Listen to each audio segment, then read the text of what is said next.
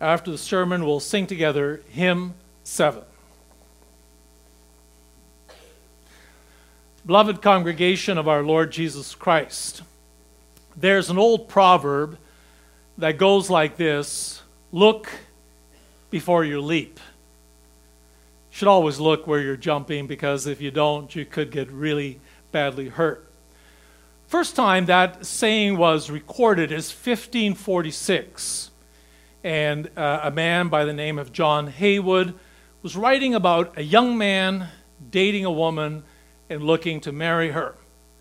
And this was his advice to the young man, and he wrote it in Shakespearean type of English, so I'll modernize it just so we all understand. And though there seem wise for you never so fit, yet let not harmful lust so far outrun your wit, but that you hark to hear the whole sum that may please or displease you in time to come. Thus by these lessons you may learn good cheap in weddings and all, to look before you leap. Good advice if you're getting married: look before you leap. If you're going to date somebody, whether it's a guy dating a girl or a girl dating a guy, make sure you know that person before you leap into marriage, because if you don't, you could be in for a lot of heartache. That's good advice in all of life. You know, choosing a career, making financial decisions.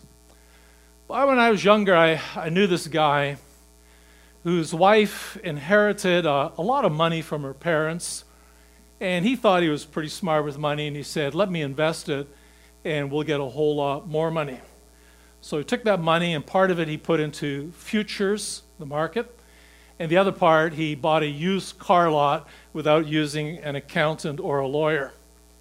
Well, the futures cratered, and the used car lot was mortgaged to the hilt. He lost everything. He lost his wife's total inheritance. Look before you leap, right? What about God? Can we trust him? Do you really want to put your faith in God, to surrender your life to him, to say, you are my all in all? Are you going to do that? Should you look before you leap? Well, we looked at that this morning. We have an absolutely amazing God, a God who doesn't have to be good to us, but a God who is gracious, a God who gave his Son to die for us.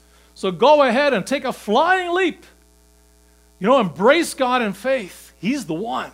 We want him, and we certainly aren't going to get hurt in the process. But now you want to add something to that. Look before you leap. That's true. But once you leap, you're not done. When you enter into marriage and you're pretty sure this is where you want to be, the work is only just begun. You want to get to know your wife or your husband, to grow as a couple, as friends, as a married couple. You want to grow and to learn about each other and to help each other in all good things that belong to this life and the life to come. The same thing with God. It's not enough just to say, I take a flying leap and I embrace God and he is my everything. You know, it's not enough. We need to get to know this God. Like who is he? What is he capable of? What has he done? What does he want of me? What can we do together? You know, the more we get to know our God, the more he's not just some theological concept, he's in our heart. We have a relationship, and it's a relationship of love, really a lot like a married couple. This is so important that when our Lord Jesus Christ taught us to pray, the first petition, as soon as you say the first petition, you understand this is foundational. This is of first and primary importance. The first petition isn't a coincidence. It is the most important thing for us to understand in our lives. And Jesus Christ taught us, pray, hallowed be your name. And our Lord's Day explains what that means. You notice that it's got two parts. Grant, first of all, that we might rightly know you, and then also that we may so direct our whole life to you. Jesus Christ says you need to pray, hallowed be your name, and that is, God, may we really get to know you. And that's what we're going to look at this afternoon under this theme. Jesus Christ teaches us to pray for the hallowing of God's name. We'll see three things. Why is knowing God important? What is knowing God? And how is knowing God life transforming? Why is it so important to know God? Did you by any chance look at the footnotes under our Lord's Day and see how many of the footnotes are from the prophecy of Jeremiah? It's quite significant. The prophecy of Jeremiah took place, as Judah was about to go into Babylonian captivity. Jeremiah prophesied that, and he lived through it. What's interesting is that Jeremiah was called to be a prophet as a boy. There was another boy at the same time who was called to be king, Josiah. You had a boy king and a boy prophet.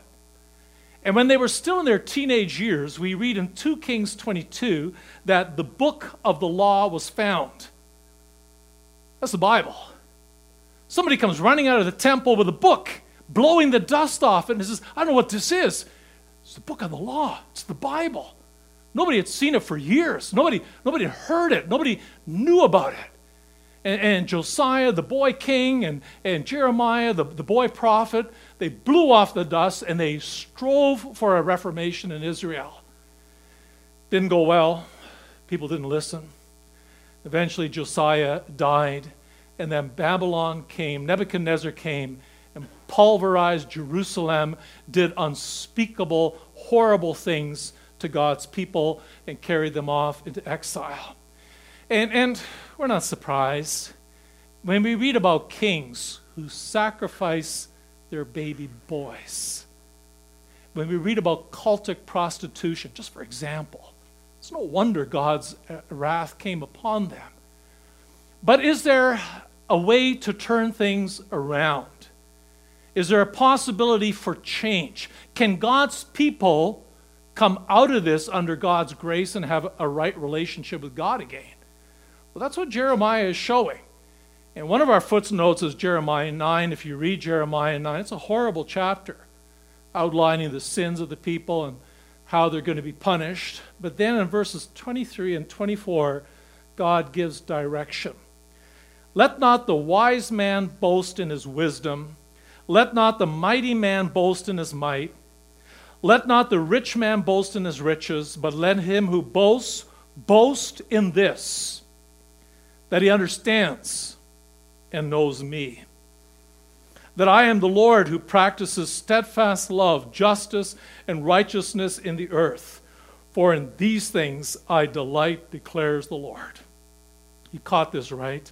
Let him who boasts boast in this, that he understands and knows me, that I am the Lord. That's what God says. He doesn't start out by saying, stop sacrificing your kids, stop this cultic prostitution. He says, know me. Get to know me as your God. Later on in Jeremiah 31, the Lord picks up on this. Again, you hear his heartbreak when he says there, they broke my covenant, though I was a husband to them. But then he makes a promise of a new covenant, and it's absolutely amazing. I will put my law in their minds and write it on their hearts. I will be their God, and they will be my people. No longer will a man teach his neighbor or a man his brother, saying, know the Lord, because they will all know me, from the least of them to the greatest. A day is coming when God's people will know their God. It's written on their hearts. And we read in Hebrews 8 that day will come with our Lord Jesus Christ. And for a number of obvious reasons, we know, of course, he brings redemption, but our Lord Jesus Christ also revealed the deep love of the Father in an amazing way. He unfolded what the law was really trying to say, for instance, in his Sermon on the Mount. And he promised that one day he would pour out his Holy Spirit, who will reveal things that people never even dreamed of. A day of knowledge is coming, when God's people will know him like they never did before. And for instance, in the Old Testament, you had the ceremonial law, the laws of clean and unclean. From my perspective today, I don't like those laws at all. They weren't fun. They weren't nice. But in a time of shadows, it kind of corralled and held the people in a right path to know God and to live in holiness. But with the coming of our Lord Jesus Christ and his victory, the use of that law is over. That stuff is gone. Even the 10 Commandments, and I say this carefully, they have a somewhat limited value compared to what they did in the Old Testament. They have lots of value, don't get me wrong, but introductory. We see that with our Lord Jesus Christ, who in his Sermon on the Mount, he would say, you were told you shall not murder. I tell you, don't call your brother an idiot, because that's murder. The law says you shall not commit adultery. I tell you, you look at a woman with lust in your heart, that's adultery. And then there's the Apostle Paul, who speaks of the fruit of the Spirit, who basically he's taken the 10 Commandments and he's putting it out into the stratosphere. Unbelievable. He says this is what the Christian life looks like. Love, joy, peace, patience, kindness, goodness, faithfulness, gentleness, and self-control. In this new age of Pentecost, with the Spirit dwelling in our hearts, I don't need someone hovering over me going, don't commit adultery, don't steal, don't murder. Sure, we still need to hear that. My parents tell me that. The preaching tells me that. But under the guidance of the Holy Spirit, you take the basic 10 Commandments, you take the law of God, and you explore it, and God works in your heart so that you see amazing, new, and wonderful ways, not even written in the Bible, that you will know how to love your neighbor. You will know how to love your God. There will be a sweet intimacy with God that will absolutely transform life. In the Old Testament, God promised that day was coming. We are living in that day right now. And who of us doesn't want to know about that and embrace it? So the key here is knowing our God. And our Lord's Day understands this, and when it unpacks the petition, hallowed be thy name, then our Lord's Day says the primary thing here is that we get to know our God for who he is and what he is. Hallowed be your name. God's name, maybe you remember that from the sermon on the third commandment. God's name is, it's God himself. It's what he's revealed about himself. It's his reputation. It's his revelation. So to hallow God's name means to hold in the highest estimation, to stand in awe of God, who he is, as creator, as redeemer, as the amazing God. So hallowed be your name ultimately comes down to this, that, oh my God, I really want to know you. And now in English, the word know it's a little different than the Hebrew word to know. It's yada, and yada is one of my favorite words in the Bible.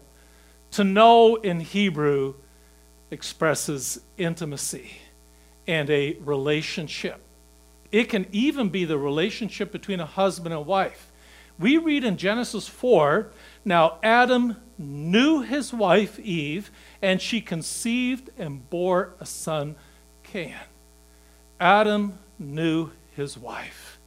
The sweetest intimacy between a husband and a wife, which produced a child.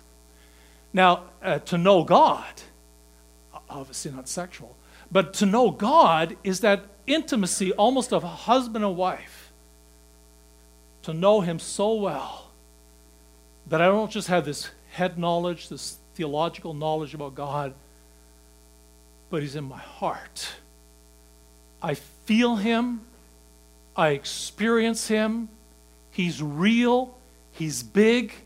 He's everything in my life. I walk with my God.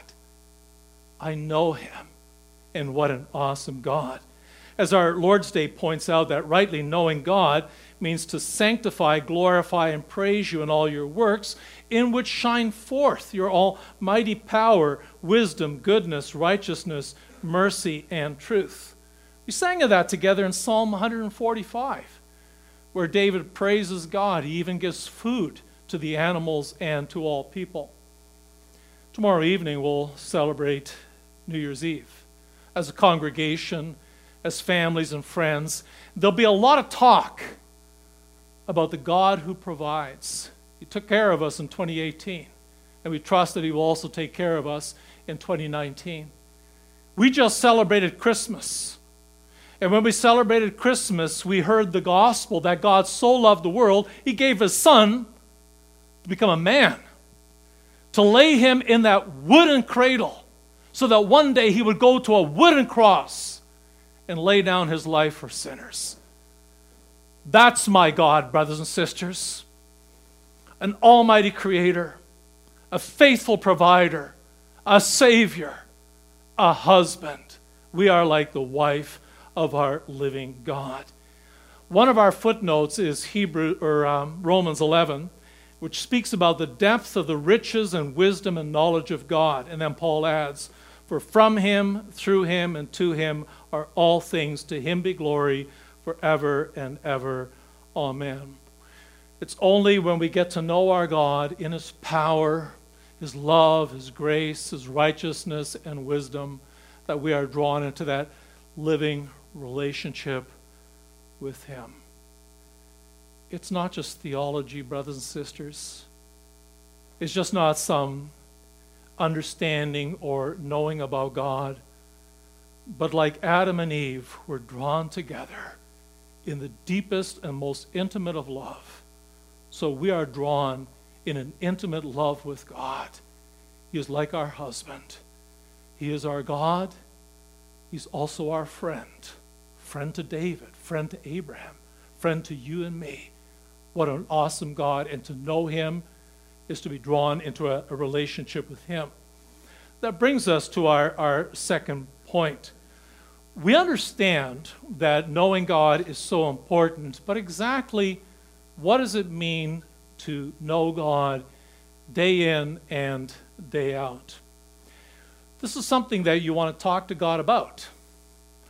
You don't just do that on your own. You pray to God, and that's what our Lord Jesus Christ teaches us here in the first petition. You should talk to God every day and say, Lord, help me to know you better.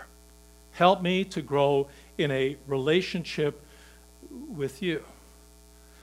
Now, brothers and sisters, I readily admit myself, I'm not always so good at that. When I wake up in the morning, and sometimes have a moment of prayer, I'll say things like, thanks for a good night's sleep, and please help me in what I'm going to do today. Help me write a sermon or something like that. And I haven't even talked about Him. It's all about me. That's what our Lord Jesus Christ is the point He's trying to make here in the first petition. Don't just ask Him for what you need. Don't talk about yourself. Talk about your God. Say, Lord, you're an amazing God. You're an awesome God. I want to get to know you better. And you know, if we pray like that, brothers and sisters, then God really becomes central and foremost to us. He becomes big to us. Put Him first and foremost, also in prayer. Ask to know Him better. Then you will get to know Him better. And He will be an amazing God in your life. So there are two things that come to mind here, how we really get to know our God. And first of all, to know God means that we need to read Scripture. We need to meditate on it and pray with it. So I'd like to ask you a question, and please don't raise your hand. But is it common practice in your life daily to have time for Bible reading, personal Bible reading, and that you reflect on it, you meditate on it, you think about how that applies to your life and how it brings you closer to God, and then you pray to Him? I'll tell you, sometimes I get people who come to me and say, you know, I just don't feel close to God. I just wonder how I become a better and a more living Christian, I almost always know what the problem is. And I said, how's your Bible reading? Well, it's not good. That's a huge problem. That's a huge problem for people that, we call ourselves Christians, we want to know our God, but to really know Him is through His Word. That's where He speaks to us. And we saw that this morning. A simple but amazing example in Psalm 6, for instance, where David cries out, "My soul is in anguish. How long, O Lord? How long?" And if you read Psalm 6 and you read it, you understand that as a Christian, you will suffer. And it'll hurt so bad that you will sometimes cry out to God and protest, "How long, Lord? When will you ease up? When will you lighten my load?" And meanwhile, we come to an understanding that as Christians, we will all suffer, and God uses that suffering in order to educate us and bring us closer to Him, to strengthen our faith, but that we always know we have a God who loves us. He gave His Son to die for us, and He will indeed not let anything separate us from His love. When we read the Bible, brothers and sisters, and I know it's an old document, the last part of it was written about 2,000 years ago, but it is alive.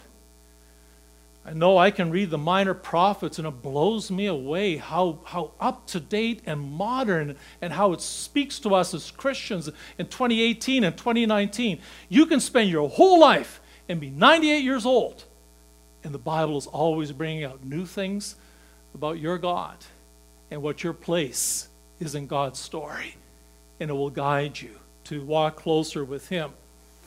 The second thing that's important about knowing God is that it's important that our knowledge is really, it's put into practice in the sense that, apply it in your daily walk of life. And I'll just give a little example here, a little bit off the wall. But it's Christmas time, maybe you got a present, maybe you bought yourself a present. Now for me, a great present would be a handheld GPS, that I could go into the forest and the mountains. It will show me the way, and it will always get me back to camp or where the truck is, whatever. But a GPS is complicated. You need to read the instructions to figure it out. But once you're at that point, it's not enough to say, I got a GPS and I know how it works. Get out there. Get in the bush. Get in the forest. Make it work and see what a marvelous device that this is. Well, the same thing with our God. The more we get to know Him, we realize He is an absolute awesome God who guides us in all matters of life. And we want to apply that. We want to see that worked out. Take a simple example of, let's say our children, young people, young adults who are going to school. School is an amazing learning experience. And I have to confess, I didn't know that till I hit university. I was not a very good student in school. I didn't enjoy it, and I did as little as I possibly could. But if I really know my God, and I understand that He is the creator of this world, and He's put each and every one of us to be in this world, to be His image, and to use our talents in such a way as to glorify Him and better the lives of people around. Well, then I look at education in a whole new way. God has given me brains, He's given me teachers, He's given me all these subjects. I can learn, I can grow, and it makes me a better citizen of the kingdom of heaven. And one person says, I can see that in math, but I certainly don't see that in Shakespeare. Are you kidding? Shakespeare's fantastic. What Hamlet has done for me, what Petruchio has done for me, to give me a worldview, to think, to understand, to be able to write, that all helps you in your job. It'll help you if you become an elder or a deacon or in a school board. We are all given talents. And our knowledge of God is not just a nice knowledge on the shelf that we say, oh yeah, he's a mighty God, He's our Savior. No, He's the God who walks with me and carries me through life in a practical way that I live as His child to His praise and glory and help those around me. Obviously, the greatest way that we put into practice the knowledge of our God is that sweet knowledge that His Son died for our sins gave us his Spirit to be born again. That's a practical reality that's carried out in our lives. Start a new day, and I know God forgave me my sins for yesterday. How in the world can I do the same things again? The blood of Jesus made me clean. The Spirit revives and rekindles my soul and my mind and my body. I'm going to use my life for God's praise and glory. He equipped me for this very thing. And that brings us to our final point, how knowing God is life transforming. I think that should be as obvious as the nose on your face, that when you get to know this God and you love him and there's an intimacy, of course, it's going to change your life. You know, in Jeremiah 31, God says, I was a husband to you. And look what you did. But we're going to make a new beginning. I am your husband. You are my wife. You are my people. Are you not going to live to my praise and glory? That should be obvious and sweet, especially if you take the example of husband and wife. I like that example. I happen to be a husband, so I really understand it. But to be husband and wife, wow, that's amazing. Somebody that you love and somebody that loves you. You can talk together. You can communicate for hours on end. You reveal things to your spouse that you wouldn't reveal to anybody else. You weep together. You laugh together. You help each other in everything. You work together for your common good, and you become one. And the life of a husband to his wife and vice versa is all about watching you blossom and you grow. Now, God is our husband. He loves us so much, he gave his son to die for us. The natural response to know the love of God is to say, Lord, I am like your wife. In my whole life, I surrender to you. I give to you.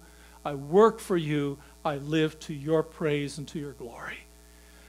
A moment ago, we quoted one of the footnotes of our Lord's Day, Romans 11. Oh, the depth of the riches and wisdom and knowledge of God. That comes after a long explanation about God's grace and his electing love in Jesus Christ. And then he brings it to a climax in chapter 12, where we read, I appeal to you there, brothers, by the mercies of God, to present your bodies as a living sacrifice, holy and acceptable to God, which is your spiritual worship. And then he goes on, be transformed by the renewal of your mind. To really know our God and to love our God is the renewing of the mind. It's a whole way new of thinking, a whole way new way of living, of surrendering every thought, every word, every deed as an act of love to the praise and the glory of our God. Hallowed be your name, not just in what I know, but in what I do for you. And I'd like to take one final example. Not an obvious one like don't murder or commit adultery. I'm going to go a little deeper. Our Lord Jesus Christ, when he was unpacking the 6th and 7th commandments, for instance, he said about the 6th, you shall not murder. He says, don't even call your brother an idiot. And the Apostle Paul put that even more positively when he spoke of the fruit of the Spirit in Galatians 5. The fruit of the Spirit is joy, love, peace, patience, kindness, gentleness, self-control. For a person living in the dispensation of the Spirit, understanding God's law, you shall not kill, is to say, I can't even hold a grudge against somebody. I can't give the silent treatment. I can't walk over somebody's feelings. But there is a spirit of forgiveness, of love, of joy, of self-control in all my relationships. Therefore, one of the things that blows us away is that within our church community, within our families, our friendships, there can be a spirit of bitterness. People who hold grudges. People who won't talk to each other And I have to ask, are you a Christian? Do you really know God? John wrote in his epistle, first epistle, chapter 4, whoever loves has been born of God and knows God. It's the person who loves his neighbor. That person's been born again. That person knows God. And then he also puts it negatively if you don't get it. For anyone who does not love his brother whom he has seen cannot love God whom he has not seen. And the point is, brothers and sisters, to really know our God, to hallow his name, to hold him in the highest esteem for who he is, so that God lives in us. And I experience my God, and I walk with my God. I can never hate my brother. I can never allow my marriage to flounder, or to be resentful to one of my children, or to be angry at my elder, or to be angry at a fellow student at school. Oh, you know, we can go through times we get hurt, we get angry. There's no two ways about it. But as we turn to God in prayer and we experience God in our lives, we also know how to love, how to forgive, how to be self-controlled. Can you imagine what that basic principle of knowing God, of experiencing love, what that will do to our marriages and to our families and church community, to school, work, wherever we are, whatever we do? God says, a day is coming, you will know me, and it will transform your life. That's the wonder of knowing God in our lives. It gives glory to God. And so I end with what we began at the beginning of the service, Psalm 115. Not to us, O Lord, not to us, but to your name give glory for the sake of your steadfast love and your faithfulness. All glory to God alone. Amen.